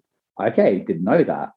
What else would you want to do? Okay, so there's this. And all of a sudden you go to Hong Kong and you and Ellie are now going, ooh, there is more to life than this. Let's have a discussion about this. And you started speaking now. Your communication's got better. I could be wrong, but since going to Hong Kong, you're probably talking more about things that you want to do and the options that are open to you more. Because beforehand you weren't, but since this has happened, you've now probably been discussing things and going, oh, we can go here, we can do this. What do we want? Where are we building to? Where do you want to live? Where do you want to stay? Is there anyone else you want to work? Yeah, I think opened up discussions. Yeah, I think with where we've both grown is like I've like probably been always up for discussions, always up for like doing stuff and jumping outside the box and doing something that's like uncomfortable. Ellie was more very much in a comfort zone, very much wasn't sure about traveling. She didn't want to be away from her family, but Ellie was probably better than me at like compromising. Like she compromised for me to move to London. She compromised for me to move to Hong Kong initially. And the next choice of wherever we go next is a lot on her because it's about her time. Yeah. But for us, it was sort of like, it's amazing that power of that compromise because like she's probably settled into Hong Kong better than I have. And yes, she struggles with homesickness a little bit more than me, but she's got great friends, great network. She's loving it here. And as you said, it's now like, oh, we can do this, and this and that. And like, I've now like, because I've explored some of the things that I want to do and ticked off some of those bucket lists, on the flip side, I've become better at compromising because it's like, it's your turn. My next step in my business is probably something where it doesn't matter where I am. And I'm trying to push it that way so Ellie can have a free choice. Yeah, exactly. And that's what I was saying earlier. And that's fantastic, buddy. But I also tell you the other thing, which I missed out earlier, of why we have such a great relationship is because we fell in love with each other the way we were. And we have never, ever tried to change that. Yes. She met me as the kite surfing, goes to the gym, looks after myself, healthy. I met her as the pisshead party girl.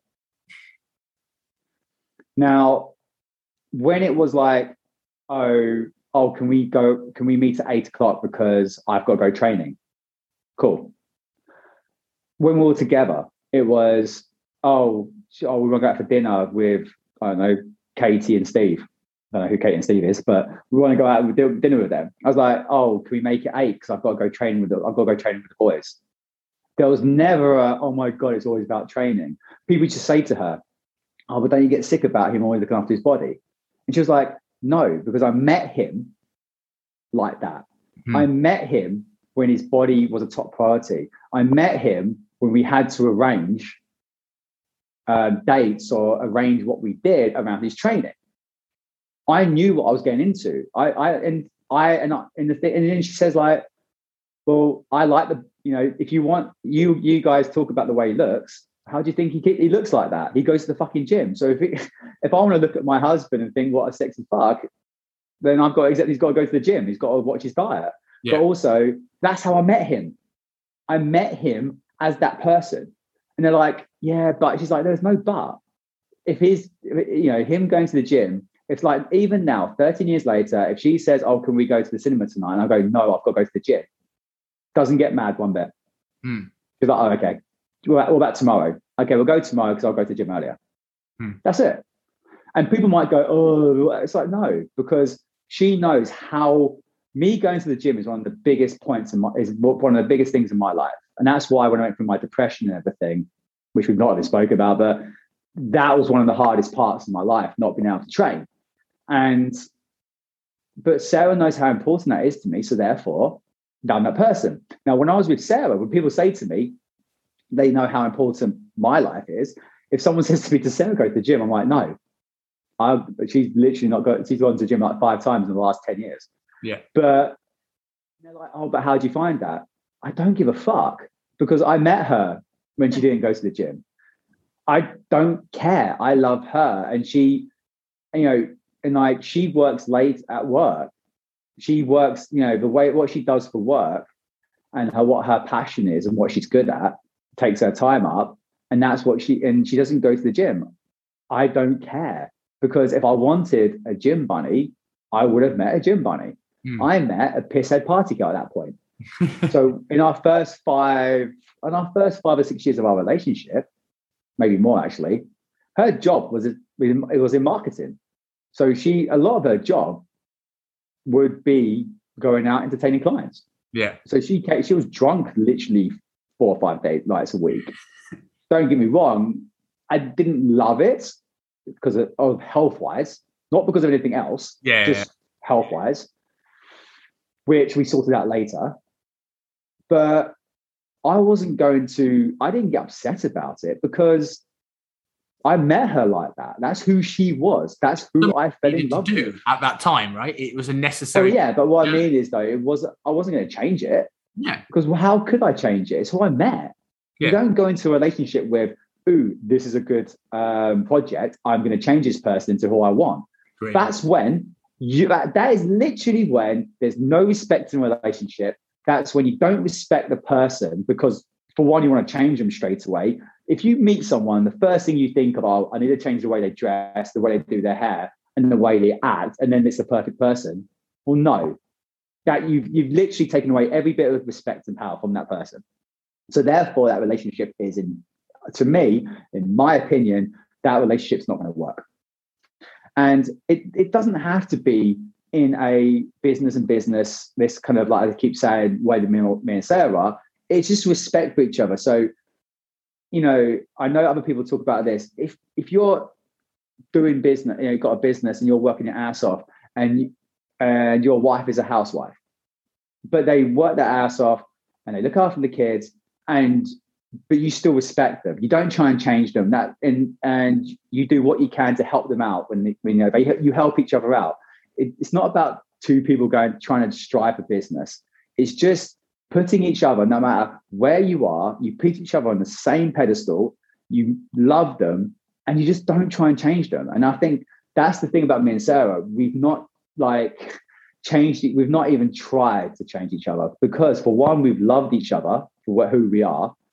And secondly, we just have, that's what, when I meet people, they go, oh yeah, when I first met him, he was doing X, Y, Z, so we had to stop that. It's like, what? Oh, yeah. And that's when relationships, to me, don't work. It's when people go into it with the premise that they're already going to change them. Yeah.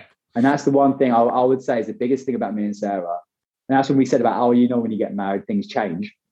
Not one thing changed for us. We just had a big party and carried on as usual. So like, transitioning slightly, because you mentioned about how training was so important to you, and we've barely talked training in for a man who's a trainer. But going into sort of like, you mentioned about your sporting career a little bit, and then you glossed over trying to going into bodybuilding. Like, before going on to sort of what you do now and that transition, like, what is it first that made you get into, from competitive sport into bodybuilding? And what were the biggest lessons that bodybuilding taught you, and what were the biggest drawbacks of bodybuilding? Because I'm sure there's pros and cons. Well, I'd always wanted to be a bodybuilder, literally always. But rugby and athletics, I couldn't do that. It was more about performance and to achieve my goal. And obviously, always being told to be bigger was always in my head. And then I got into the bodybuilding because when I joined UP when I was 30, it got to a point when I was like, okay, well, I'm in the right environment now, because I still wanted to bodybuild, like before that, but I wasn't in the right environment. I was in a Virgin Active, Holmes Place, doing personal training. I was a personal trainer. That wasn't a place to be a bodybuilder. I wasn't surrounded by those people. So my mentality was your environment is everything. That's why I've started training much better now, because like I'll jump back to that in a minute. In St Albans, it's pretty how do I put this? A well-to-do area. It hasn't really got those kind of gyms around. The whole atmosphere is not, you go into the gym, you kind of get looked at funny if you make a bit of a noise. And the biggest guy is like 90, the biggest guy is like 90 kilos. And they're the big guy in the gym. It's like, okay, it's not the environment. So I've moved to Essex. I've got Whip Gym around the corner. Fucking hell, I walk in there now. My back of my head, I want to be a bodybuilder again. It's just that environment just fired it up in me. I'm not going to be, but I still want my physique and my training to go to the next level now again, because I'm in the right environment. But anyway, so when I joined GP, it just put me in that environment. It was exactly what I wanted. It was, okay, I'm here. Now let's stop bitching about it. Let's stop wanting it. Let's do it. So and I was at the age when I'd done pro rugby. I kite surfed around the world for like 3 or 4 years. Another thing we've not touched on. And then I've done other jobs and that. I've been in the front cover of some magazines, been lean, done some fitness shows. And then I was like, right, I kind of pushed it now. Let's get on, without being blunt, let's get on some drugs and get big. Because I've done everything naturally so far. I've done some really cool shit naturally. Now I want to see what I can do. I want to push myself to the max now. I've always been a case of pushing myself to the max. Whatever I do, like I lost myself the last few years, but my whole thing, I don't like mediocrity. Just personally, don't like being mediocre. I like being special. Always have been. I want to go forward, being something different. And I was like, right, let's just take this shit to the next. Let's see what the fuck I can do with my body, because I always have done. So that's what drove me to bodybuilding. It was like, I've always wanted to do it. I'm now in a position where I've got people around me who will push me, and I've got the knowledge to do it.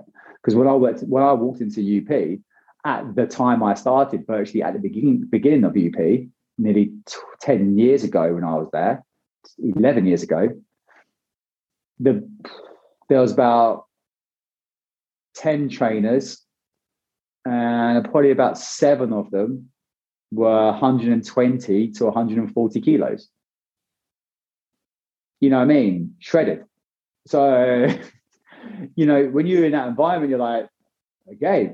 And you can let it intimidate you. But for me, I walked in there and went, let's do this. Yeah. Fucking let's go. Let's do this. Let's have some fun and experiment, learn by doing. Let's just fucking crack on. So bodybuilding, what it taught me, just again, the hard work. And bodybuilding again is one of those things. The only reason I love bodybuilding was because in rugby, it was like your team could fuck up. Your fullback could miss a tackle and you could lose. Your fly half could miss a kick and you could lose. Even if you've scored 3 tries, you've had the game of your fucking life. Literally the game of your life. You still lost. I played a game for England. One of my caps for England, and I'll never forget this. I touched the ball once and made 1 tackle. I literally was just standing there for for the time I was on the pitch. Literally just standing there. Yeah. That's the England cap. I feel like that was pointless. Whereas athletics, you cross the line first. But I know bodybuilding was one of those things where it just taught me, if you put the work in, you get it. Fitness to me, this is what, like the body, like if someone's in good shape, it just shows me they've got dedication and hard work ethic, because you don't get a good body. Yes, there are some genetics out there, but generally you don't achieve shit without hard work. And that's what the body shows you. So when I was walking around at 110 kilos, people knew that I was working hard. people knew that I didn't miss a meal. People knew I didn't miss a session. People knew I was training my ass off. And because they know that's what it takes.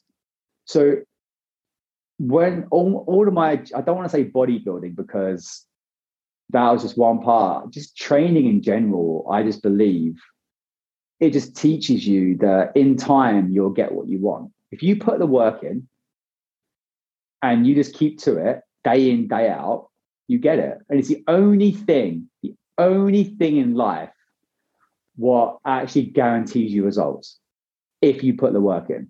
Because you could be at work and work your ass off and be overlooked because the boss's son gets the job. Even though he's a fucking retard, he'll get the job. Or a girl sleeps with someone and gets promoted above you. This is life. It happens everywhere. Whereas, or the person a boss that does not like you, even if he steals your work, you're working your ass off, the boss steals your work, tells his boss it's all of his, and you're just sitting there going, what the fuck? And while he's getting promoted and he's a joke. This happens. Everyone's listening to this thinking, yeah, I've been there. In the gym, though, if you go in every single day and fucking train your biceps, guess what? In 6 months' time, your biceps are going to be bigger. Full stop. If you put the work in, day out, you get what the fuck you want. And that's what I love about training. And it's like Henry Rollins had that saying or whatever, that quote of, 200 pounds is 200 pounds, no matter what day it is, no matter how cold, how hot, it never lies to you. It never steals from you. It never cheats on you. 200 pounds is 200 pounds. And that's the kind of way I feel about it all. It's training's honest. Training is the most honest thing in the world. You can't cheat it because to get results, you have to go in daily. To get results, no matter how you fucking feel, you feel like shit. Someone in your family's passed away, whatever it can be. But you know what? The weights will always be there for you. The weights don't lie. They don't cheat. They don't steal. They're honest. And that's kind of how I feel about like training. I don't want to say bodybuilding because to me, it wasn't any different to the rest of my world. It was just a different style, if that makes sense. Yeah. That to me, and that's why that's what training means to me. It's just that it's always going to be there. It's honest. And with someone, if I see someone with a good body, it's quite funny because Sarah jokes about it. When you see someone walking if you're down the beach, whatever, and someone, and two guys walk past each other who are in shape, what do? You know what they do? They nod. Yeah. Have a little nod at each other. Why? Respect. Because you know the other person has been dieting. You know the other person hasn't missed a fucking workout for the last 2-3 years. Yeah. So you have a little nod. Like Sarah laughs at it all the time. You have a little nod of good man. Yeah. You know what I mean? And that's what I love about it. And that's what training means to me. And I don't think, and no one can take that away from you. And that's the only place in the world where no one can take your effort and hard work away. So where, I don't want to say the word shift because I don't want to say shift like you're doing something else now because you are still bodybuilding. That is still the goal. And I want to get away from the prehab, rehab mentality because I think this way, and I know you very much preach this way, is that I'm teaching you to move better, feel better, look better while still training fucking hard, not sitting there with a rubber band doing balance ball on a Bozu shit. So, but when from the original hardcore pure bodybuilding days, and you've now moved the shift into sort of right, I'm now going to start working on how I move, perform better, and then bring this all together. Where did that sort of shift in approach happen to you? Was it that you were starting to get injuries in the gym and niggles, or was it just something that just inspired you through your education? Where did this kind of piece get fit into the puzzle? Do you know what the funny thing was? When I got, I didn't really get injured. When I went through my dysfunctional time, that's what I'm going to use, it was annoying because I wasn't ever going to compete again. I wasn't going to bodybuild kind of in a sense again. There was an old saying, what Paul Chek said, which stuck with me when I was about 20 years old. He said, you build the engine first and then you teach the driver how to drive. So I was always, my whole point, I was never going to bodybuild forever. But got to the point where I actually was giving up bodybuilding in a sense. I was never going to compete again. And I was just about to start training athletically. I felt great. I was 92 kilos, shredded, and I was training like a fucking beast. I was strong. And I was like, do you know what? Because I've always wanted to look like an American football player. Do you know that kind of, they're jacked, shredded, and they're just sprinting down, jumping around. Like a mixture between like Terry Crews and Justin Bieber. That's like Nick Daniels' ideal. But I just kind of like, I had built the body now. I was literally at my physical, in my head, I looked exactly how I wanted to look. And I was the strength and how I wanted to look. And I was at the point when I was like, right, I'm now going to just take that onto the track and jump around a bit more. That literally, I was like a centimeter away from my fucking dream. And then life happened. Life hit us hard. And that's when I realized how much stress, mental stress, affects the body and how we have to look at the allostatic load. And that's why I always go on about the allostatic load and stress, because I felt it fucking instantly. I was Superman. That's the only way I can explain the day when I was feeling like Superman. I was like, I can't remember what I was doing. It was like trap bar deadlifting 250 kilos. I remember the session I did. One of the last ones before it went bad. I was like deadlifting 250 trap bar deadlift for like 6 to 8 reps, straight into farmers carries with like, I think it was around 90 kilos per arm into slam balls. And I did that for like 6 sets because I love doing that kind of training. I built myself into exactly what I wanted to be. I was a fucking machine while being shredded. And then some very bad shit happened. My life got turned upside down. And I literally woke up the next day. I felt awful. I couldn't train. I tried to train. My back started spasming up all the time. Every time I tried to do chest, my neck would just cane, and the next day I'd be cracking and I would have headaches. I just felt I was falling to pieces. I tried to do a bicep curl. I couldn't feel my biceps. I tried to do my chest. I couldn't feel. I had no mind-body connection. My back was spasming up all the time. And I was like, fuck. And I was seeing all like these really cool, at that point, I started doing like NKT and ART and seeing all these people. None of this was working. I was studying it myself. I was seeing some people who are like the top people in the industry and couldn't work all this shit out. And I was just like, this ain't right. There's something wrong here. But everyone, the old school way of thinking just was, technically, to me, the old school way of thinking, nothing was fucking working. I was like, I couldn't train. I mean, I could not train. Just nothing felt right. I was in pain all the time.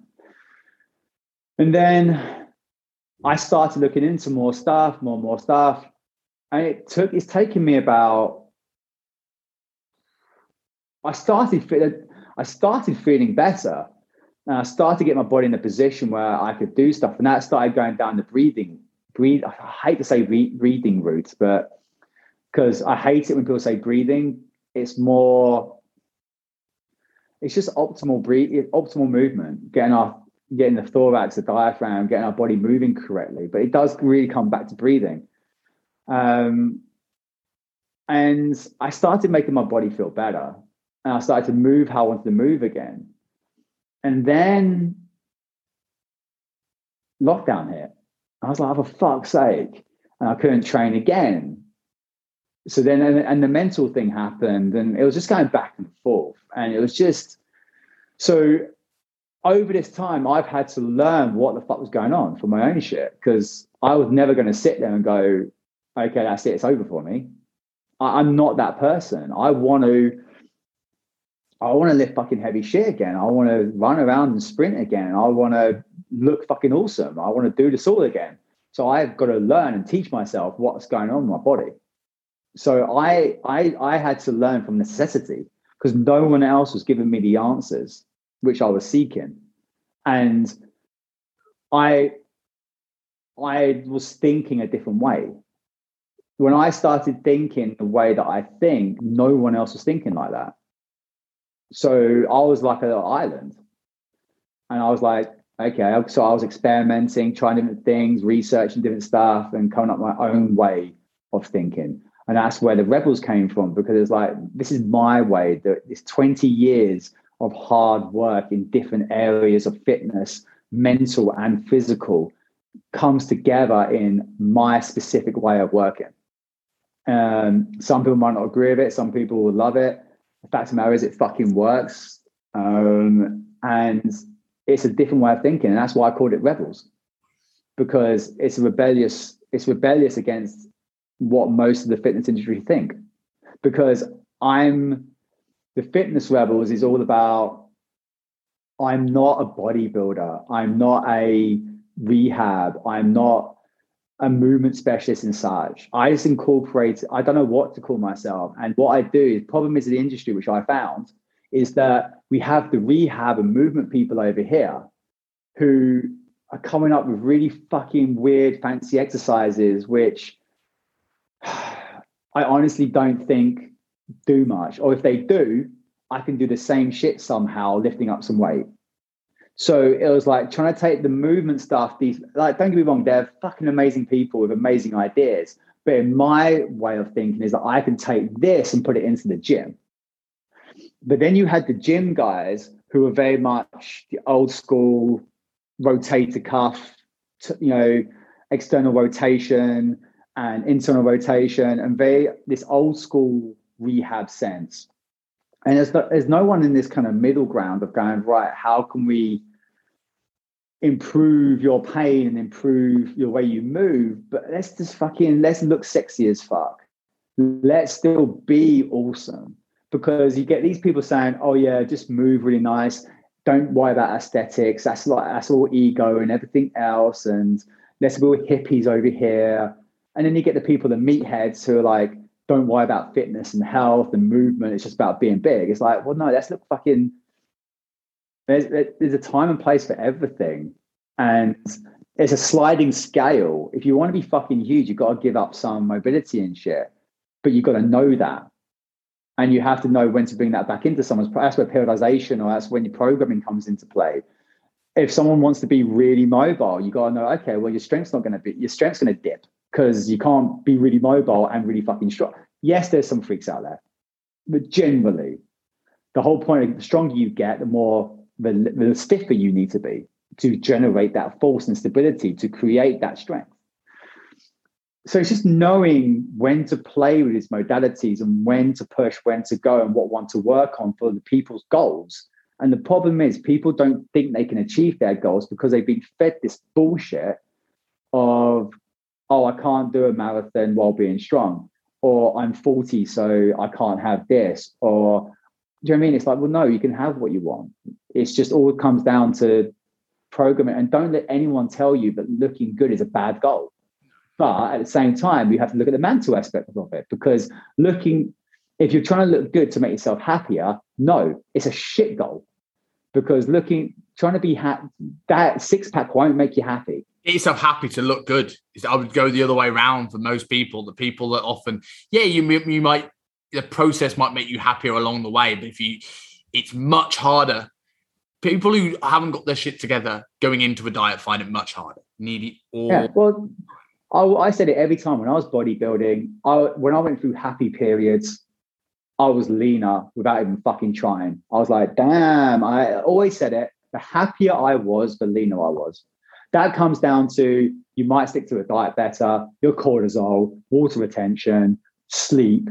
There's a million things it could be, million of things. But generally, there's a million things you can put into that pile. But generally, being happier makes you leaner for a million reasons. Yeah. But if you're trying, but there's this whole world of, what I get pissed off with is, I don't tell anyone you can't have anything. You can have anything as long as you put the work in and you give it time. You can have anything you want. If you want to be on a track and do a bit 45, 50 years old and be sprinting, cool.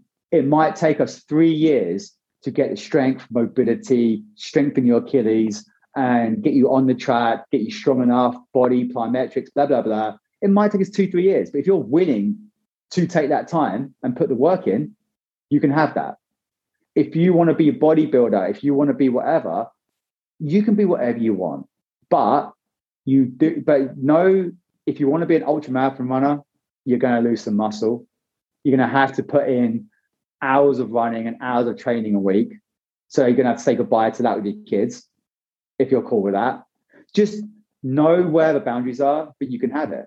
And if we can plan your life and plan the time correctly, you can generally have anything. And I'm not about saying having abs is like James Smith, fucking having abs is pointless. It's narcissistic. And it's like, no, that's your own insecurity, you fucking fat fuck. It's his own insecurities about it. It's because he can't do it because he's an alcoholic. But anyway, he's not an alcoholic, scrap that. But he drinks a lot. Yeah. So he wants to drink instead of having abs, which is fine. It's values again. It goes back to his values, right? And exactly. So that's cool. Yeah. I don't have an issue. I know I just said that, but I don't have an issue with it at all. My issue is when he says to everyone else, it's narcissistic and don't worry about it. Where it's like, no, if someone wants it, let them fucking have it. Yeah. But as long as mentality are right, the lifestyle's right, if it fits into your lifestyle with your family and friends, but then even then, when we talk about goals, if I said to Sarah, right, for the next 3 months, I'm gonna diet. I can't really go out for meals, or if we do go out for meals, I need to be able to eat literally like chicken and veg because I'm dieting. Training's a priority for the next 3 months, which I kind of have said that to her. She's like, cool. Yeah. Because I'm being open and honest. And I've said, this is my goal. It's going to be short-lived. So for the next 3 months, I need your help. And she's like, cool. And that's, again, with goals and setting. Like I said, with family, if you said to your wife, your kids, whatever, you feel like, okay, look, I need 2 months to be like, I'm putting my time and dedication into this. Sweet. So this comes back to, that's where fitness levels, I've gone on a tangent there. Yeah. Fitness always came from is just kind of like, I like to live in that in the middle part of where people tell you it's wrong or it doesn't work or that's different. My way of working is very different to how everyone else will work. Yeah. And I rebel against the normal way. I rebel against the normal mindset. Yeah. I think that's where, yeah. Yeah. No, so I was saying, like, I think we're talking about, like, there's a really important thing you mentioned there about when you're dieting, you say to Sarah, it's 3 months. And I think a lot of people, when they struggle with their goals, it's struggling with prioritizing. Like, they can't delay gratification to prioritize something for now. It's like, you don't need this forever, but you need to prioritize this if you want a big return on your investment. And like, the other thing I thought was really interesting you mentioned there was about almost being in the middle ground. Like, I think you and Jordan Shallow have carved this niche of being this middle ground in a world where the fitness industry has become, in a way, very splintered. You've got, as you said, you've got the rehab guys on one side, which are completely all like 15 minutes of warm-ups, fucking band drills for 20 minutes before you even lift any weight, and you're kind of bored and run out of time before you even start your A series. You've got the people that just fucking lift, doesn't matter, just train hard or go home. That, yeah, they probably end up, looking slightly better just by pure work ethic, but end up broken in a year's time. And then you've got the RTS sort of crew now, which I'm not against RTS at all. I just think it's sometimes applied very poorly, where you've got a lot of people pumping that ideology where it's like, I don't have that. Okay, never ever go there again. Like, there's a middle ground here. How do I still train hard? Yeah, okay, maybe that's my range now, but how do I get there? And I think the things I've learned from your and Jordan's courses massively is unique ways of, like, how you load stuff, positions you put people in. It's like, you can sort of, to use a better term, hide the rehab stuff. So it's part of your training where you're killing multiple birds with one stone. I think there's an art to being in the middle. And I think it shows that you guys know your craft more than these people that go to the extremes because they cannot choose different tools. Everything and it's also because people like to be in camps. People like to be, it's lonely. Like Jordan had to build his own team because it was lonely being this little, I think like this, everyone's here, everyone's there.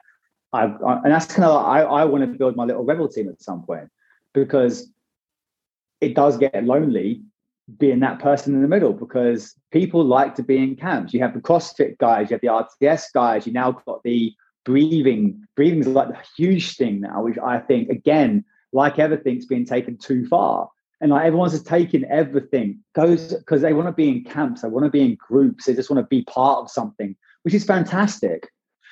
But with that, along with that though, you do get kind of like trapped into this way of thinking. And you're right, it does take a lot to come out and be in the middle and be like, okay, you might need to do this stuff, but once you can do it, that's it, done. Let's move on.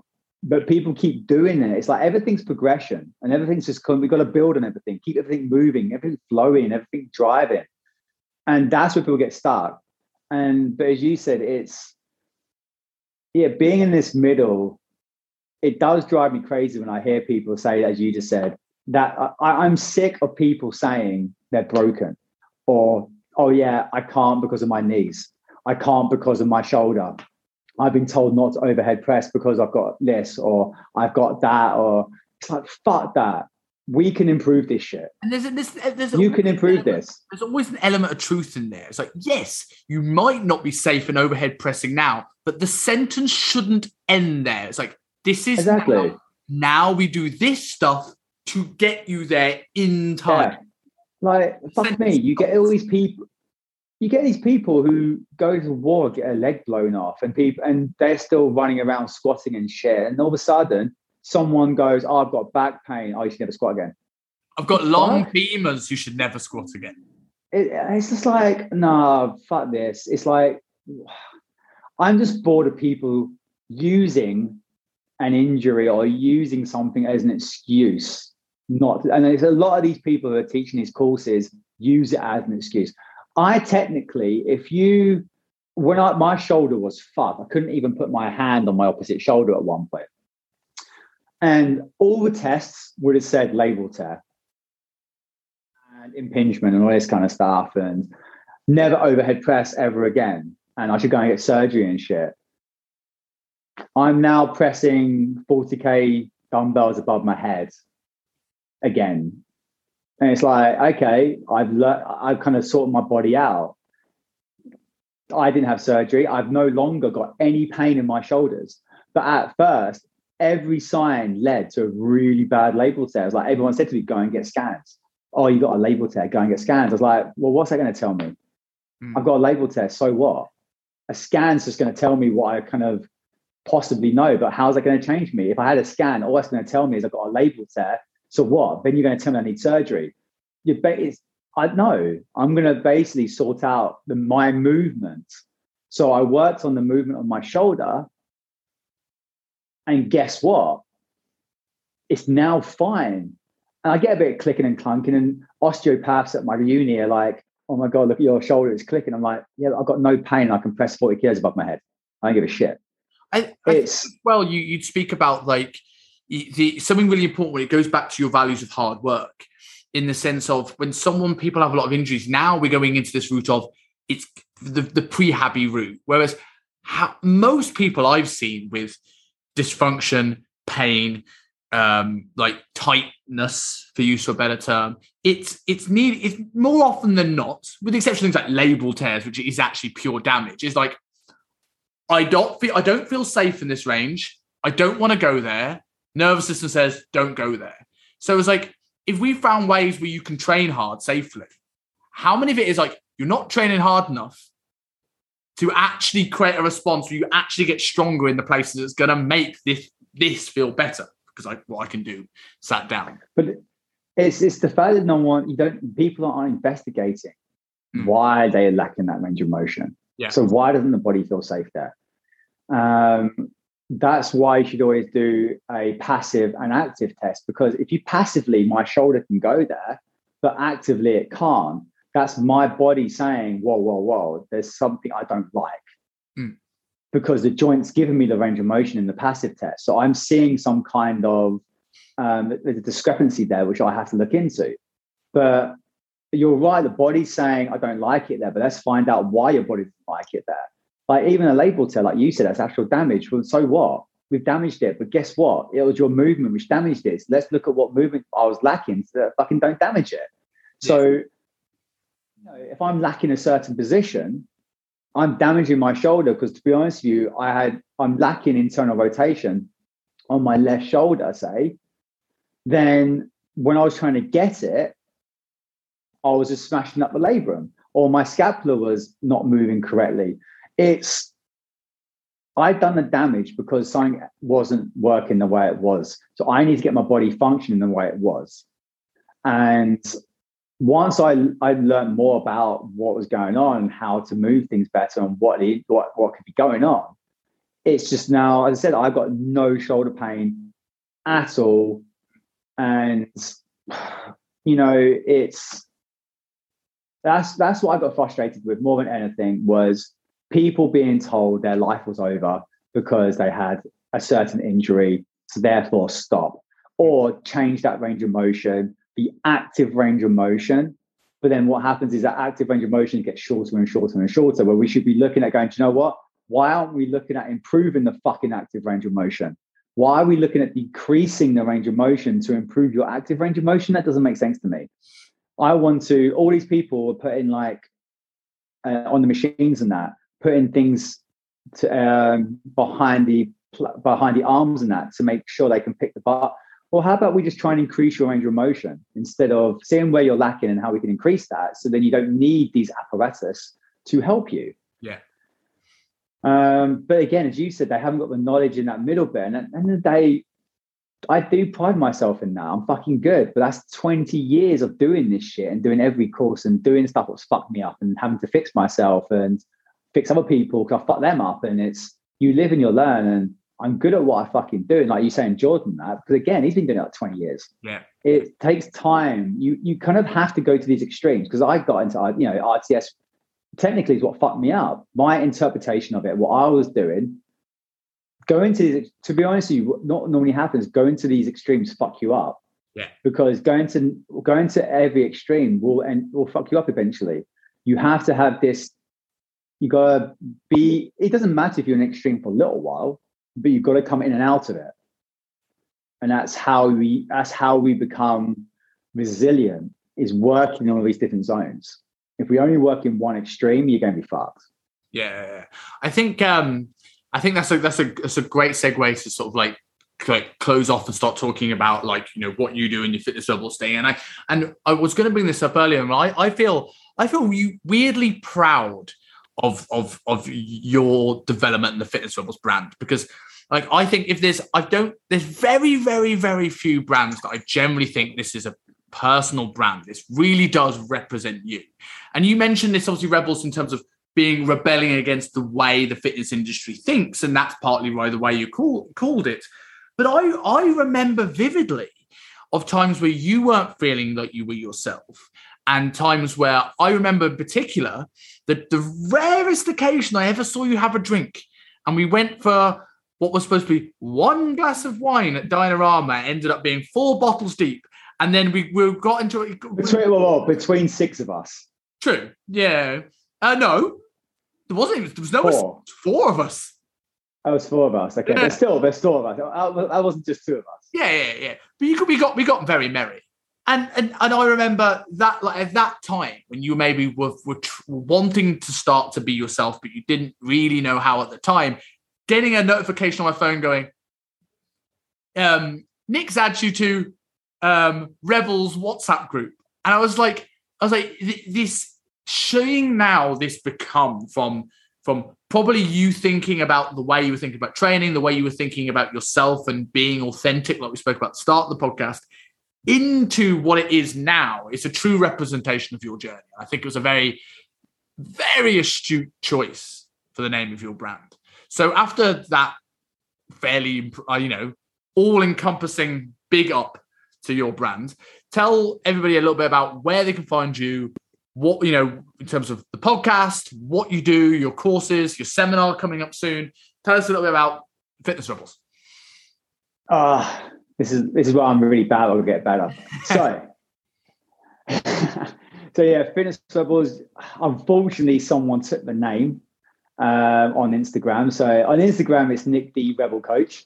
I've got and the annoying thing is the people who have got the name Rebel Fitness. Fitness Rebels. I've only got like 500 followers, so it's quite annoying. But to be honest with you, I'm going to message them soon and see if I can. But Nick D Rebel Coach is where I am putting stuff up at the moment. Yes, I'm not too good at that. Me and Simon had a discussion on how I'm going to be experimenting with things and trying to put my in-life personality into my social media, which I find particularly hard. So I'm going to try and work that one out over time. But so Nick D Rebel Coach, where I put a lot of stuff up, and my stories, I think you'd say are more me, more my personality. You see me come across in my stories, my bad dress, my dress sense, and my bad jokes. But so I've got Instagram, and then I have my mentorship, which I take quite a lot of pride in. It's my baby.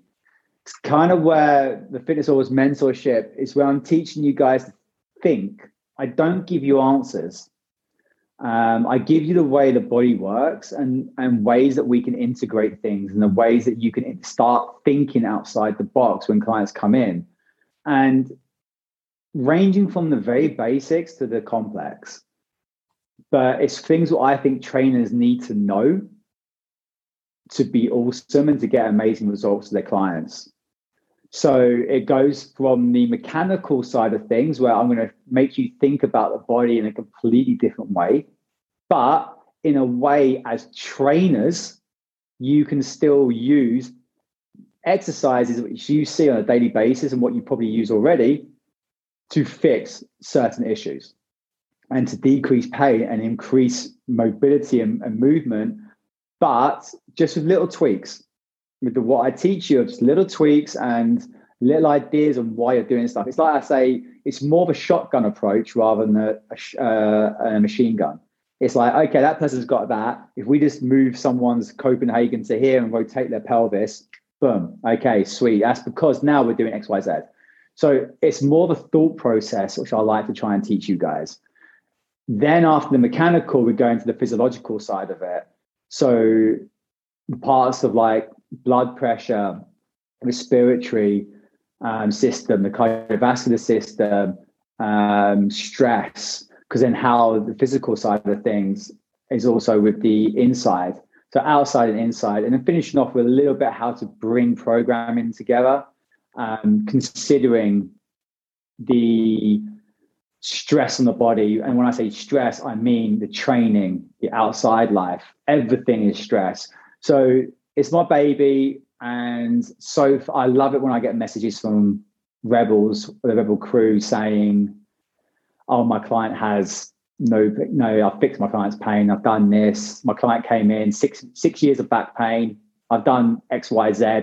And they sent me this message. I get messages all the time of photographs of messages what their clients have sent to the trainers. So that I must admit, when I ever feel down, I look at them, because they do fill me with warm and fuzzies. That really does make me feel proud of what I feel when I have people doing that.